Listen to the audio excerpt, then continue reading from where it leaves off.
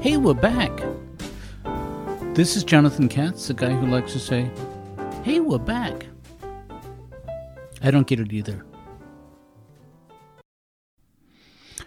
Today I'll be talking about assistance, my need for assistance, and my need for an assistant with name recognition. I'm going to start by calling my old friend David Cross.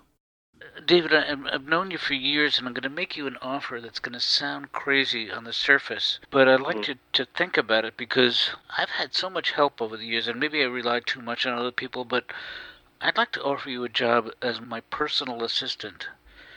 And before you say no, let me tell you what it would entail. You would have to move from your home in New York to Newton, Massachusetts, where you would have access to many people in show business as my personal assistant. You would have the use of a company car if your driving record is clean. It's fine. It's clean. That's not really my concern though. And you look, I'm flattered and honored, but I'm. I need to tell you this part up front is that I can't pay you unless the work you're doing generates income. I guess the first question I have is, what made you think of me? I mean, I live in New York and I'm married. If were this to happen, I would have to consult with my wife, and she's got her own life and work here. So I'm not. But why? What? Who?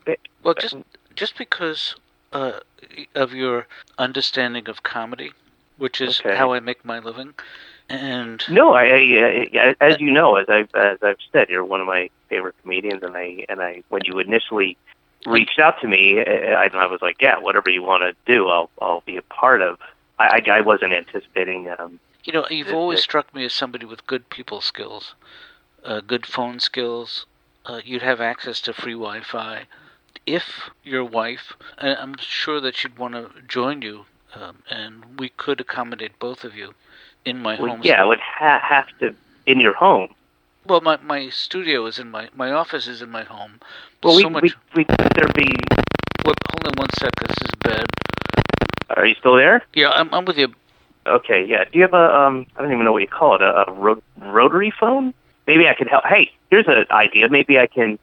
Should I not end up taking the job right away? I could suggest maybe getting a landline that doesn't. Isn't a rotary phone. Maybe that would help. I understand that from a financial point of view and professional point of view, it probably does not make sense. But if you think of it, do you ever feel overwhelmed by the amount of responsibility in your life?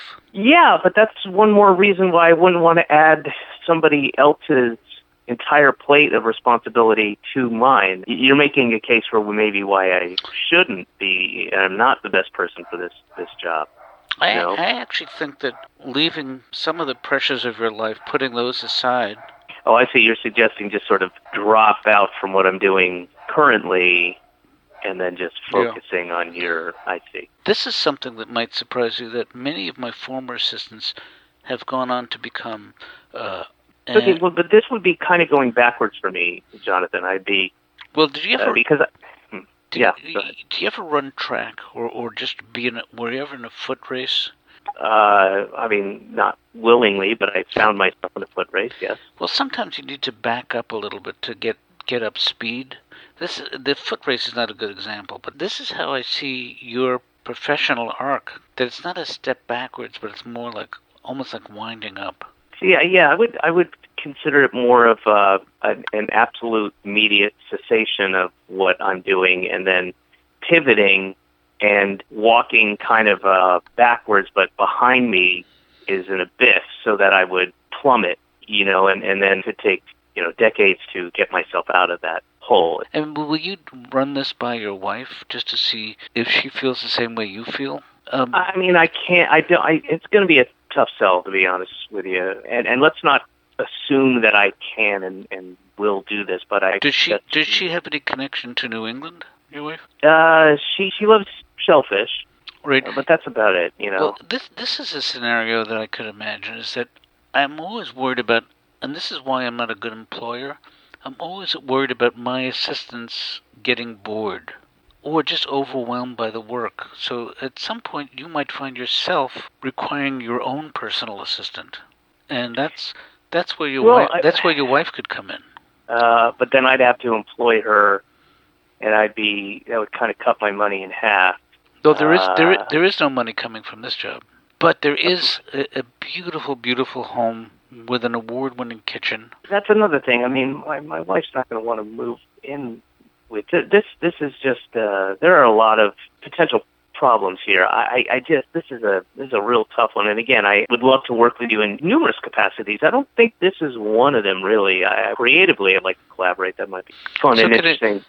Can I just say that you're going to think about it, and before you say yes or no, you'll keep an open mind to it? I mean, I just don't want to get your hopes up. My expectations are so low. I don't think you could disappoint me. Well, then, because I know it's a long shot, and that's why I think you need to live with the idea before saying no. I'll tell you what. I'll get in touch if I can do it, and if my wife is okay. That's fair enough. And if I don't get in touch, then it means probably not going to happen, and you don't even have to bother calling me back or checking in. And that's starting tomorrow. So I will really consider it, and then I'll push it as hard as I can with Amber, and we'll see. I'd really try to sell it, because I've never met her, and I'm sure that you guys are settled where you are. And sometimes yes, we are. I mean, we have a life here. Right. We have friends and family, and so. Okay, so if I don't hear from you by tomorrow, I'm going to assume that you're not going to take me up on this offer. Yeah, exactly, okay. Yeah. Even though David gave no indication that he had any interest in this job whatsoever, I think David was just being coy. I wouldn't be surprised if I heard back from him that, yes, he would like the job. I think the smart thing for me to do is to get in touch with somebody he's worked with in the past. So I placed a call to Bob Odenkirk. So I'm calling you for a job reference for David Cross, and I know that you guys have worked together. Yeah, and we've done a couple of projects together. I'm just wondering what you can tell me about his reliability, his people skills, his ability to be punctual, if he can sense what's important and what can wait. Because that's a big part of the job as my assistant would be, to really to know who I need to talk to and who I can. Yikes. Well, I'll tell you. I mean, I kind of wish you hadn't asked so many specifics. I prefer to just give a general. Okay, well then just ignore my questions and just give me sort of. Well, I can't now. I can't ignore your questions now because I could be sued probably for being misleading. I mean, in a general way, I was going to say he's wonderful and he delivers. He is a great partner. But in a specific way, if you're going to ask me those questions, I mean, he doesn't really show up on time, right? Per se. Yeah, he doesn't share full responsibility for whatever. I'm not asking him to collaborate with me. I'm asking him to work for me. No, I understand. Right. But I think that the basic questions you asked are good ones and understandable. I just kind of wish you'd avoided them, because it means that I feel responsible to tell you that the answer is not much to all four of those questions, or five. I think you asked me five questions. But what happens is you're on your own if you hire him. Yeah. You're on your own, but then when things go bad, he'll be there. When they will go bad. Does that help? This is all extremely helpful to me, Bob. I appreciate that. He told me if I don't hear from him, I forget there was a certain time frame that the answer was no. And should he not accept this job? I'm just wondering about your availability, because for me, and a person who's been as busy as I have the last few years, it actually sounds like could be a vacation. That's what I was approaching with David. I told him up front that I would not be able to pay him. Right. But I thought that if he could look at it from an emotional point of view, it could be such an enormous relief from the pressures that he's under, and some of which you feel yourself, I'm sure. Yeah. Is the job one where I would have to be near you, or could I do it?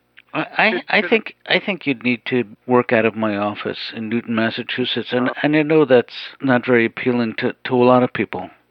Well, I mean, I don't like to say no on the phone. Do you like to come out here to hear? I would consider. I would consider that, but it seems Yeah, like it such an sounds like extravagant way to be rejected.